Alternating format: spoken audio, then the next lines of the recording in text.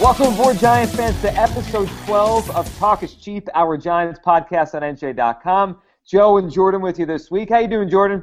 Joe, what's going on? Life is good. It's summertime.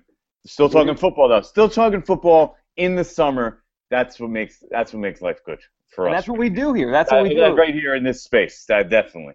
That is what we do here, and happy to have all of you listening to us on our 12th episode of this podcast. And as we count down the days towards training camp, there's so much still to talk about, Jordan. There's always football to talk about. Yeah, there's always football to talk about. We got a couple of things, we're going over some of the scraps from minicamp still, just, sifting through some of the information. Steve Weatherford now catching the attention of the Philadelphia Eagles, which, that's always makes for a fun NFC East rivalries. And, we got Eli Manning's future that's still lingering over our heads, and a lot of good things. A lot of good things to talk about. There really is, and we'll get to a mailbag, and we'll also mention where we stand with our greatest living Giants ranking. So let's start here. You mentioned the quarterback situation, Jordan. You guys had written recently here about Tom Condon, Eli Manning's agent, saying he was confident a deal with Eli is going to get done at some point.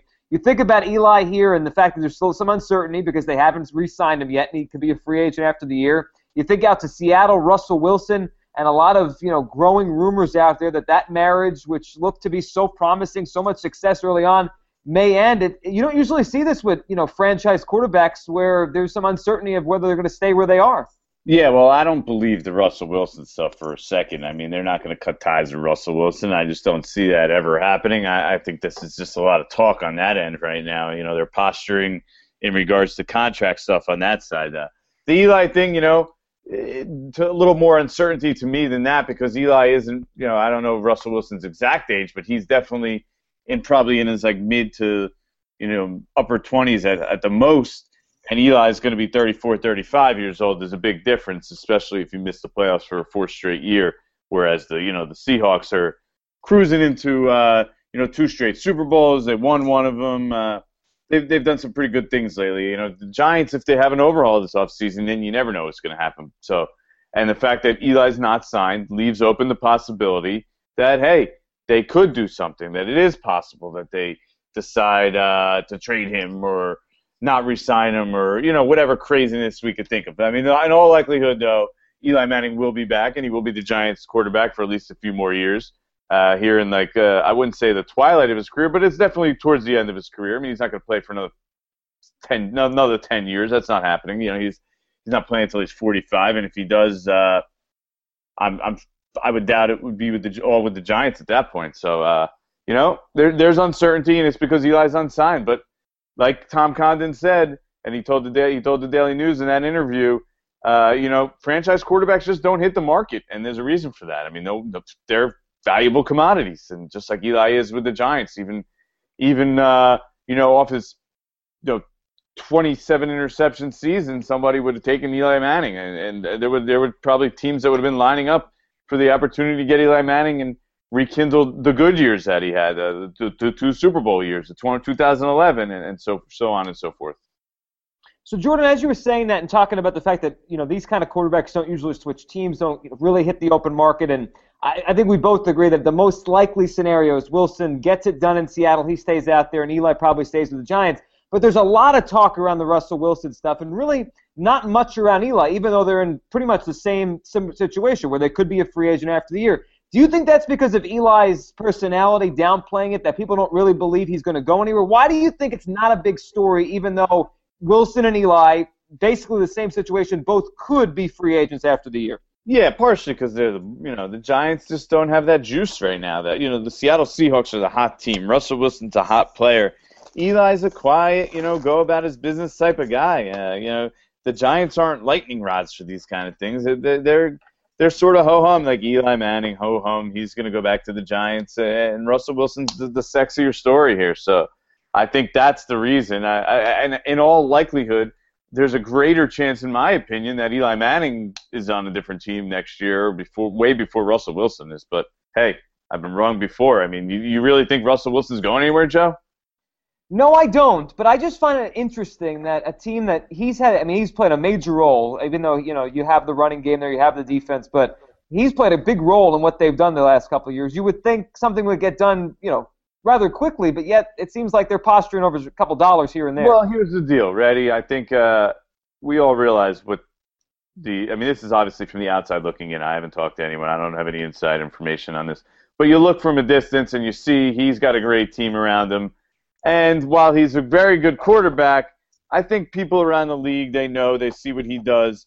He's not, he's not he's not Tom Brady, but he's got the success and track record right now, especially with that team and the way they are, where they're probably negotiating as if he's a superstar quarterback. And so the team is, probably not so willing to pay him in regards to, top 5 quarterback money because they really don't think he's at that level, and they want to try and keep this team together in some way, shape, or form. And in order to do that, they're going to have to keep the quarterback salary reasonable.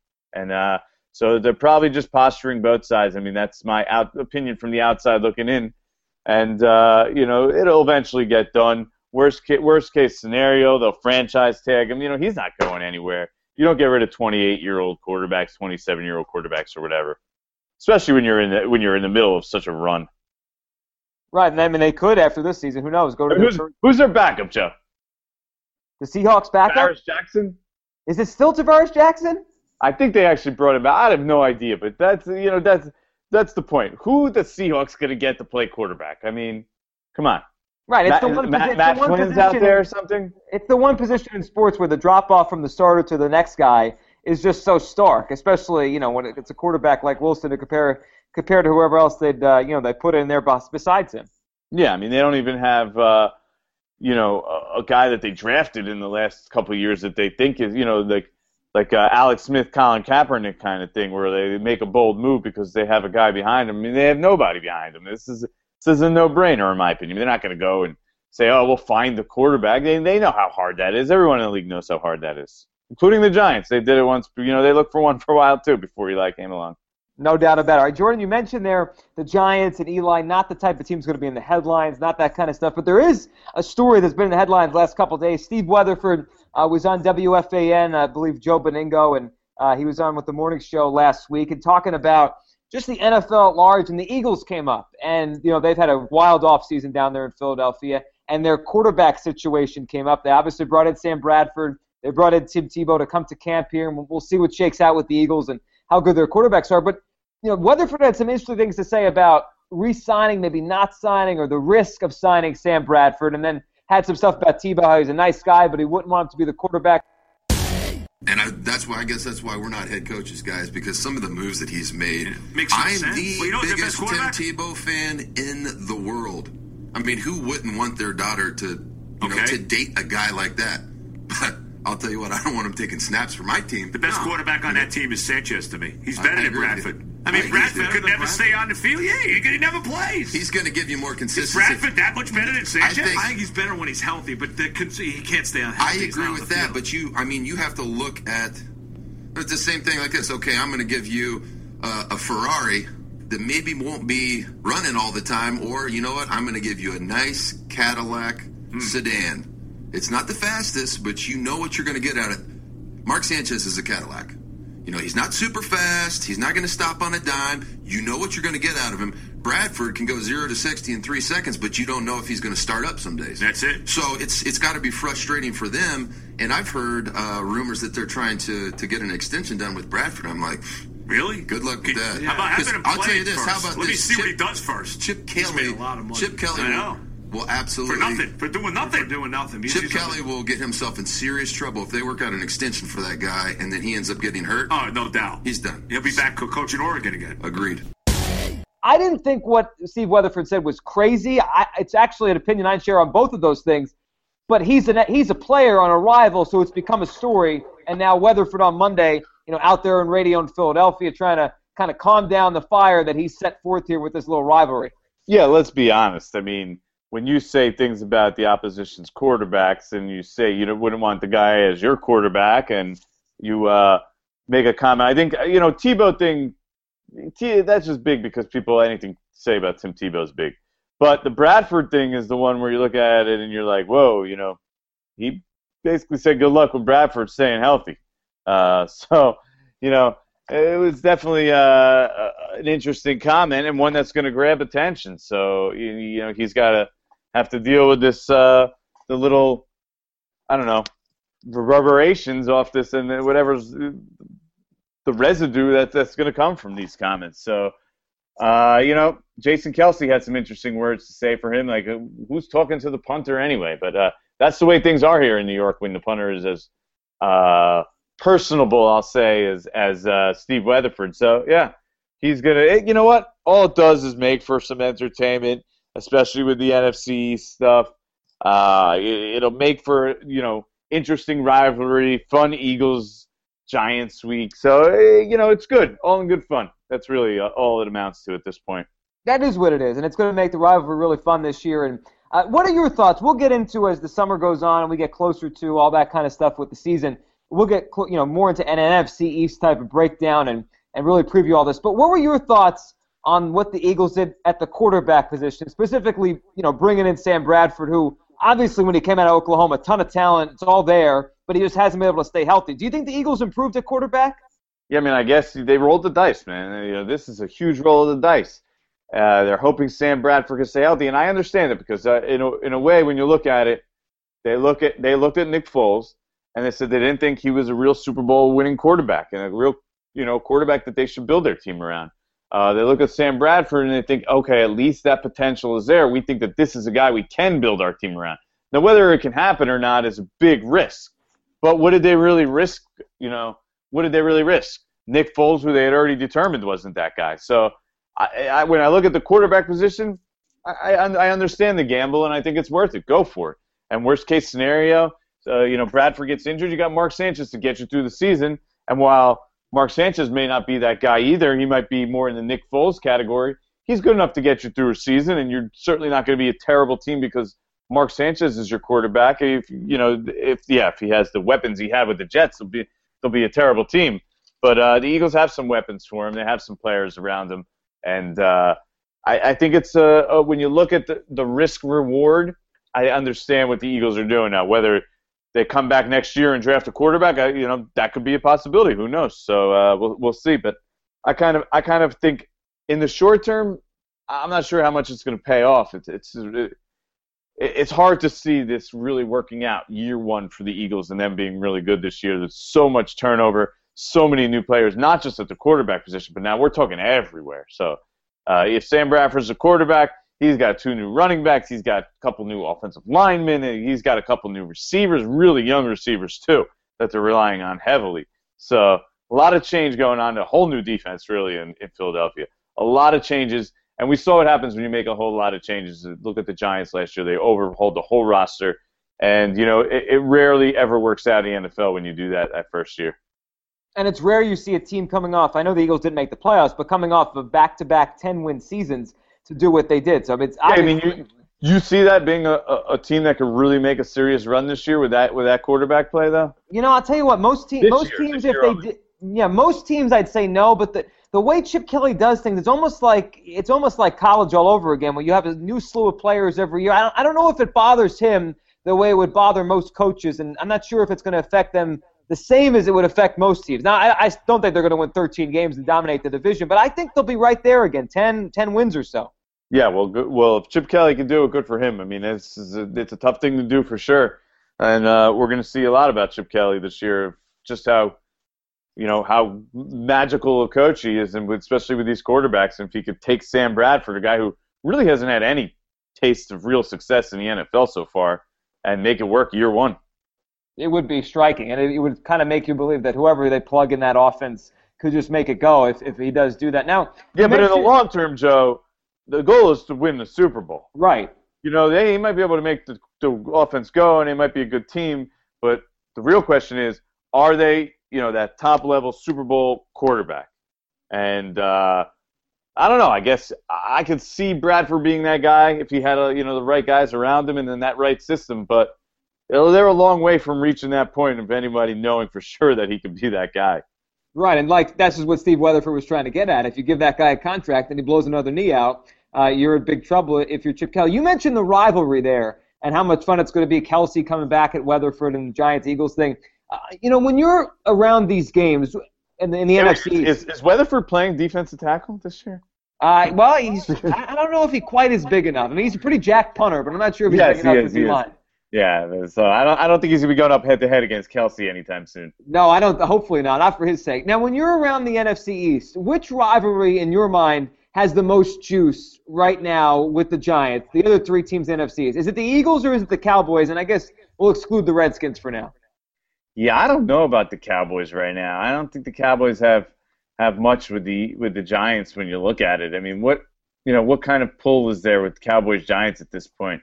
Aside from people comparing, arguing over Eli Manning or Tony Romo, I think with the way it's unfolded the last couple of years, the Eagles and the Cowboys have played more big games against each other over probably the last 5 or 6 years.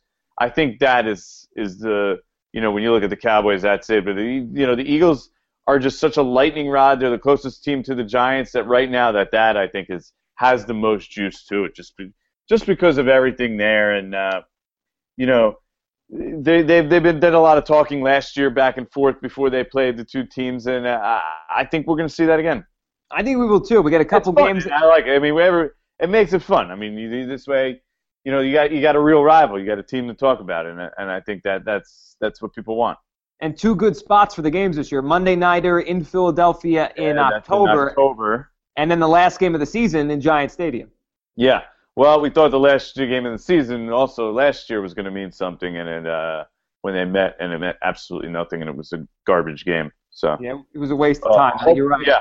Hopefully we get a little bit more. Now, it was better than the Giants-Redskins the year before in the monsoon where Eli Manning basically broke his ankle or whatever. And so, but hopefully this year we finally get a finale that actually means something. It would mean that the Giants season won't be over by the beginning of December for a third straight year, which would be nice. Which would be very nice for, you covering it and all the fans out there watching. All right, Jordan, we have about a month to go before training camp starts here. So every week from now. Yeah, actually a month. Yeah, July 30th. So we're right up on a month. Right up on a month. So every week, every time we record this podcast leading up to training camp, we'll each all name a player when Nick is with us, when Nick Powell makes his return. That guy, maybe he's in Safari again or something. That guy's in and out. We can't lock him down. But next time he comes back, he'll join us. Maybe he's in China or Asia, or the Orient, or something of the sort. As long as he's around for training camp, I guess we won't get too mad at him. Yeah, he'll tell us about his exploits around Europe and Asia and wherever the heck he is, Africa. He'll add some culture to our football podcast. Well, we need it, Joe. We're talking about two people who are almost completely one-dimensional right here. We could use someone who has a little worldly attitude going on. I agree with that. As we're just locked in here to our football conversation. All right, we'll do this every week leading up to training camp. We're going to name a player that we're excited about or interested to watch when training camp starts. Someone we're thinking about and just what kind of season they'll have and what they'll be for this 2015 season. So I'll start us off. The player that I was going to go in the trenches. Start in the trenches. We're going to start in the trenches, exactly. And I saw you had written about him, and we talked about him before, just because of the numbers he put up last year. We didn't expect Jonathan Hankins last year to be a big sack guy. I don't think any of us did, but he had a good number of sacks last year. The Giants didn't expect it. That's the thing. I mean, you look at Tom Coughlin, you look at the defensive line coach, they didn't expect it. I mean, this was a surprise to them, and he was that good of a pass rusher. He did a great job, and I'm interested to see, can he improve? Can he take another leap? Can he maintain that pass rush? Can he be opportunistic there? What will he be? I think he's a good player. Can he be even more than that? That's the guy I'm wondering about. I'm thinking about heading to training camp. Who do you got? Yeah, I mean, well, hold on. First on Hankins. I'm with you. I mean, I see a good player, but I don't watch and I didn't see a great player. If he's going to be a great player, he really needs to take it to another level because he's got to do it consistently. Look, those numbers in part were due. In part, look, he was very successful and he had a good season. Probably should have even been a Pro Bowler. But the numbers are in part because they were so short on the line that he played so many snaps. He was up there with the top guys in snaps because they just didn't have enough in the line where they could feel like they could take him out of the game. So some of that is he compiled those stats in because he played so many snaps. Now, to me, he was there. I didn't watch the game and see him dominate at all times. Like when you watch Ndamukong Suh or J.J. Watt, every play the guy just makes an impact. I didn't see that. I saw Jonathan Hankins flash a lot, by the way. Flash a lot, but not do it 100% consistently. So that's the difference. Look, we're talking about the difference between being a very good player, Pro Bowl caliber player, and the difference between being an all-pro player. So that's kind of what we're interested to see. Can he get to that level? We see now that he's a good player. Let's see if he can get to the great player level. You just never know. You don't. And I saw a guy that was a little bit opportunistic, and this is not a bad thing because if you get to the quarterback, you did your job. But yeah, I saw a guy that the pocket was pushed by OC, and he was there, and he kind of gobbled up the sack, and that's great. But like you said, I didn't see him like a Suh where he's the one that created the sack. Yeah, definitely. I mean, I agree with you. I'm not sure about the OC wasn't on the Giants last year, but I think you meant. Were you talking about this year, or were you talking about in the past? And you mentioned OC. Did I say OC? I meant JPP. Yeah. Okay, that's why I was a little confused. For a second, I thought maybe you were talking about like, an older Giant, a Keith Hamilton or a Canty or something, and I missed it. But yeah, okay, you meant JPP. Now here's my guy for the defensive line. Okay, has never really done much aside from he scored a touchdown last year, which was kind of a bit of a fluke. Had a touchdown before a sack, which is, if you think about that for a defensive tackle, is kind of wild. Marcus Kuhn now, okay? I know a lot of fans, when I say Marcus Kuhn's name, they don't want to hear it at this point. But this is it. Make or break year for him. So I'm interested in seeing what exactly he can develop into. Look, he's got the size. He's got the speed. He even put on weight. I think he's in the 320 range now. Looks really good. Now, can he translate that into being a good player on the field? Does he have the instincts? Does he have, just the knowledge of the game and the ability to pick it up and make plays? They're going to give him an opportunity. He was running with the first team this spring. He'll probably run with the first team in the, good part of the summer. But the key for him is he's going to have to show it in the preseason. He's going to have to show it in the scrimmages when they play the Bengals. And he's going to have to show it every day that he can go out there and be a successful player in this league, because at this point, we really haven't seen that. Now, there's athleticism there, there's strength, there's size, all of the tools seem to be there, but can he put it all together? I'm not so sure. The interesting part with Marcus Kuhn is he's a guy who can go from saying, okay, he can be a starter, he can be a significant player, or he could be a guy who doesn't even make the roster. So I think there's a wide range of what we could see from Marcus Kuhn this summer, and I'm interested to see exactly where it is. I mean, he admitted this is make or break time for him. So this summer, 2015, this is it for Marcus Kuhn. Over under this year, Marcus Kuhn touchdowns 1.5. You taking the over or the under? I would put a lot on the under there. That's just me. Nothing against Marcus, but I'm gonna go with the under. Yeah, I think that's a smart bet there. So Joe, are you really willing to take the over? No, I don't think anyone should be. I would give you 1.5 sacks, by the way. How about that? All right, how about this? 2.5 combined sacks and touchdowns. Still give me under. All right, still go the under. His career, he's still under on both of them. You're probably right about that, and he has the touchdown. He's at 2. He's at 2, right? I'm pretty sure he's at 2. I think he is. All right, we have a couple mailbag questions, and then we'll get to our Greatest Living Giants contest as it rolls along here into its third week. So first mailbag question came in from an avid listener, Joe. He sent me an email, and he wanted to know about, if things go well for the Giants this year. Tom Coughlin obviously is not a spring chicken. Eventually one day he will move on. Does the addition of Spagnuolo change Giants fans' thoughts, or should it change their thoughts on who might be the heir apparent if he's on the staff right now? I think McAdoo's name was thrown out there last year because he arrived and he's running the offense now. But Spagnuolo back now. He's had success before. Of those two, which one would make more sense if things were to go perfect and Coughlin would retire and walk into the sunset and they kept someone on the staff? Would it be Spags or McAdoo? I'm going to go with McAdoo. Spags had his opportunity. It didn't work.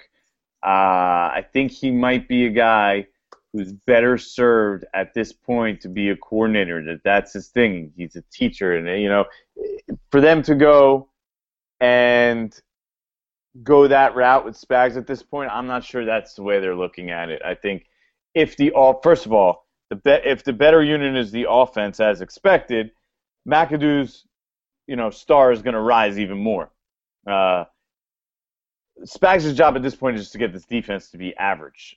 So I just think that McAdoo, he has that, I don't know, that Coughlin type demeanor more than Spags. Also very military, the military type style. I think that the all business type style, whereas Spags is more personable. Maybe not exactly made out to be a head coach, because of that personality that he has. That maybe that McAdoo is. So I'm going to say no, it doesn't change much. I think they're just trying to he's trying to resuscitate his coaching career. Let's be honest. I don't think anyone's willing to put him in head coaching category at this point, considering he was a secondary coach last year for the Baltimore Ravens. Right, he did a nice job, but before that, he wasn't even a secondary coach. He was just like a assistant to John Harbaugh. So I think he's a long way from getting to the point where he's back into the head coaching discussion. I'd agree with that. I think McAdoo probably would be the highest in the pecking order there, as we talk about maybe an heir apparent to Tom Coughlin. So, Jordan, I'm sure you saw... Hold on, let me just say one thing. Especially with the Giants, with the way McAdoo conducts and carries himself, it just has that Tom Coughlin type feel. You feel like he's a 30-year younger version. He's even more than 30 years younger than him. But even a 30-year younger version than Tom Coughlin. And, the Giants are not exactly displeased with how it's worked out with Coughlin. They like the way he goes about his business, how he's gone about his business. Even if it ends poorly here at the end, they know that is a way to be successful in the NFL. They've seen it happen twice in the past 8 years. So I think that makes McAdoo a much more viable candidate at this point. So Spags not on the head coaching radar at this point. Yeah, and I agree with you. The way Coughlin has gone about setting the tone for the organization. You think about where they were when he came in. I mean, that's what they were begging for after the Fossil regime ended. And he's even though they've had some down years here, the totality of his era, he's put them on a very very kind of consistent path to being at least a pretty good team most of the time. Yeah, I mean, look, if you win a Super Bowl, what are they at? 12 years now. If you win two in every 12 years, then everybody's going to be happy. That's just the way it is in the NFL these days. If you don't make the playoffs in those other years, yeah, it's a problem. But you don't want to do it 4 straight years. But at the same time, what are you going to do? You get those Super Bowls, and you'll deal with the down when you have those kind of highs. Every organization in the NFL would do that. All right, so I'm sure you saw 12 years. Who's going to complain about 2 in 12 years? Maybe the Patriots, barely even now. They have 4 in 12 years now. Something like that. They have a bunch, and they went through a couple more. But outside of that, they're above everybody else. So they're in a different world. 4 and 10, but I'm saying, but who else is going to 2 in 12 years? Sign on the dotted line. Every organization in the NFL.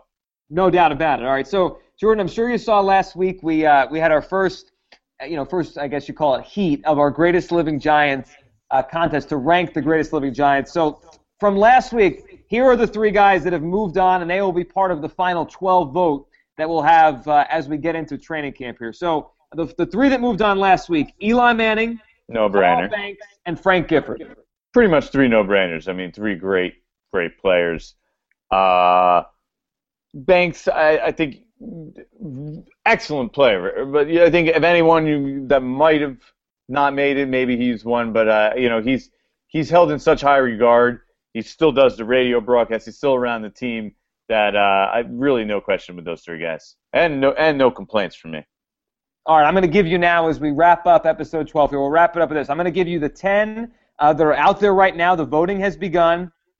Tell me your prediction for the 3 that will move on with the 3 I just gave you, okay? Okay, let's do it. All right, here we go. Here's this week's heat for our Greatest Living Giants rankings. We have Harry Carson, Phil Simms, pair of great centers the Giants had in the 70s and then the 80s, Greg Larson, Bart Oates, and then we have some contemporary guys, Osi Umenyiora, Mark Bavaro, Victor Cruz, David Meggett, Jumbo Elliott, Plaxico Burress. If you had to pick 3 from that group, who are you picking? Well, the quarterbacks always, the quarterbacks are the sexy pick always. So Phil Simms, you can make the argument greatest quarterback in Giants history. He's up there. Harry Carson, another great player, Hall of Famer, should be a no-brainer. And Mark Bavaro always holds people's hearts. This was a great player also, a really, really, really good player. I think those will be the three guys that advance. Other guys who could make some noise, OC, because he's current, put up big sack numbers. I don't see him really, in my opinion, being comparable to the three that I mentioned, but I think he'll merit some consideration. Victor Cruz, because of the freshness of him, I think he'll get some consideration. And Plaxico, a little bit, but you know what? He didn't have enough of a run with the Giants to really, really make the, if he had a 6-8 year run with the Giants, he would easily be there because he caught a Super Bowl winning touchdown and was a great player on top of that. But he shot himself, and we all know where that went, and now he has his problems. So it's hard for me to see Plaxico gaining enough momentum there. David Meggett, not at that level of player. Great special teams guy, great returner, great guy to have on your team. We're only talking players, nothing off the field. But he's not at that level. Jumbo Elliott, I think people like Jumbo also, though. Very good player. I'm not sure he's at the great level player, the great level that maybe like a guy like Bavaro would be. And so, and the centers, they're centers, so they're not really. It would be hard for me to envision centers getting that kind of love in this kind of thing. You got to be a Hall of Fame center basically to even register, I think. So Carson, Sims, Bavaro for me.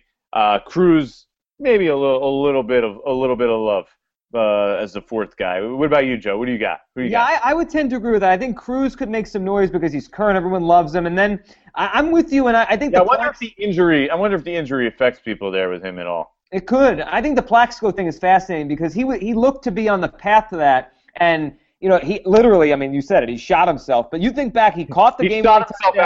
He shot himself out of contention of our greatest living Giants poll. Yeah, and he shot that 08 Giants team out of contention because they looked like the best team in the NFL that year. There's a lot of people that'll say that was the best Giants team this Eli era, and after Plaxico went down, obviously where they went to the tank and they weren't the same team. Got bounced. I agree with that notion, and as we wrap this up, I remember I think it was October of that year. The Giants went into Pittsburgh, a good Steeler team that ended up, that Steeler team went, didn't they go to the Super Bowl? Yeah, they played the Cardinals in the Super Bowl that year. They went to Pittsburgh that October and really beat them pretty soundly. And I remember walking away from that game and saying, this is the best team in the NFL. They're better than the team that just won the Super Bowl. This is going to be a real tremendous run they're going to go on here. And, ultimately they lost that first playoff game to the Eagles, and a big part of it was because they didn't have Plaxico. Yeah, they weren't the same team at that point. They really were done at that point. Once Plaxico was gone, and they just weren't the same team. If you look at Plaxico, he only did have 2,000-yard receiving years for the Giants. The other year he had 988.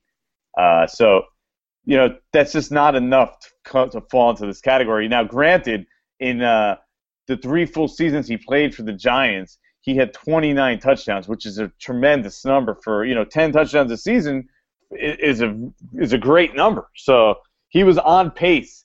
If he could have had another 2 or 3 solid years, he would have been in this discussion easily. But 3 full years is just not enough to be considered one of the greatest living Giants. Right, you're right. It's really just that simple. It is. He had the big moments too. He had the Super Bowl game when he touched, and he had that great title game against the Packers. So I think he had like 11 or 12 catches. He was amazing that day. Yeah, he was a difference maker. Nobody's going to argue, how good of a player Plaxico Burress was. He really, he was a great player with the Giants at that time, and especially when he, had it all together, on and off the field, he was a dominant player, and Eli loved him, and as a receiver at least. And then it just went all downhill. So 3 full years, I can't see him being there. Even Cruz, you look at Cruz's numbers. Cruz has had more success in his Giants career than Plaxico Burress. We're talking about regular season. He doesn't quite have that postseason success that you mentioned, which is pretty big, the fact that he caught the game-winning touchdown in the Super Bowl. Yeah, that kind of that was on forever, that kind of. Yeah, in the last minute or whatever, the last 2 minutes.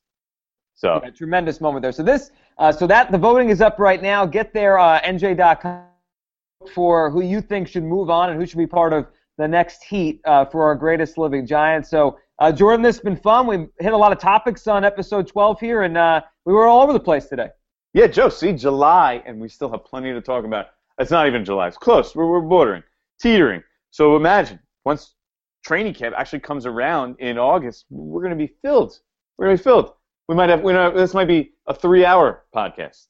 If we could do that and our listeners can handle it, we'll pull it off. Well, I don't know if I could do that, but let's be honest. That's what I was saying. If we could handle it. Yeah. You might find me on the ground by the end of the day if that's the case. But hey, no, we'll be back next week, episode lucky number 13, and we'll do it again, Joe. Great stuff. Jordan, appreciate you being here. Appreciate everyone listening. Anytime. And we'll be back next week for episode 13. This has been episode 12 of Talking Chiefs.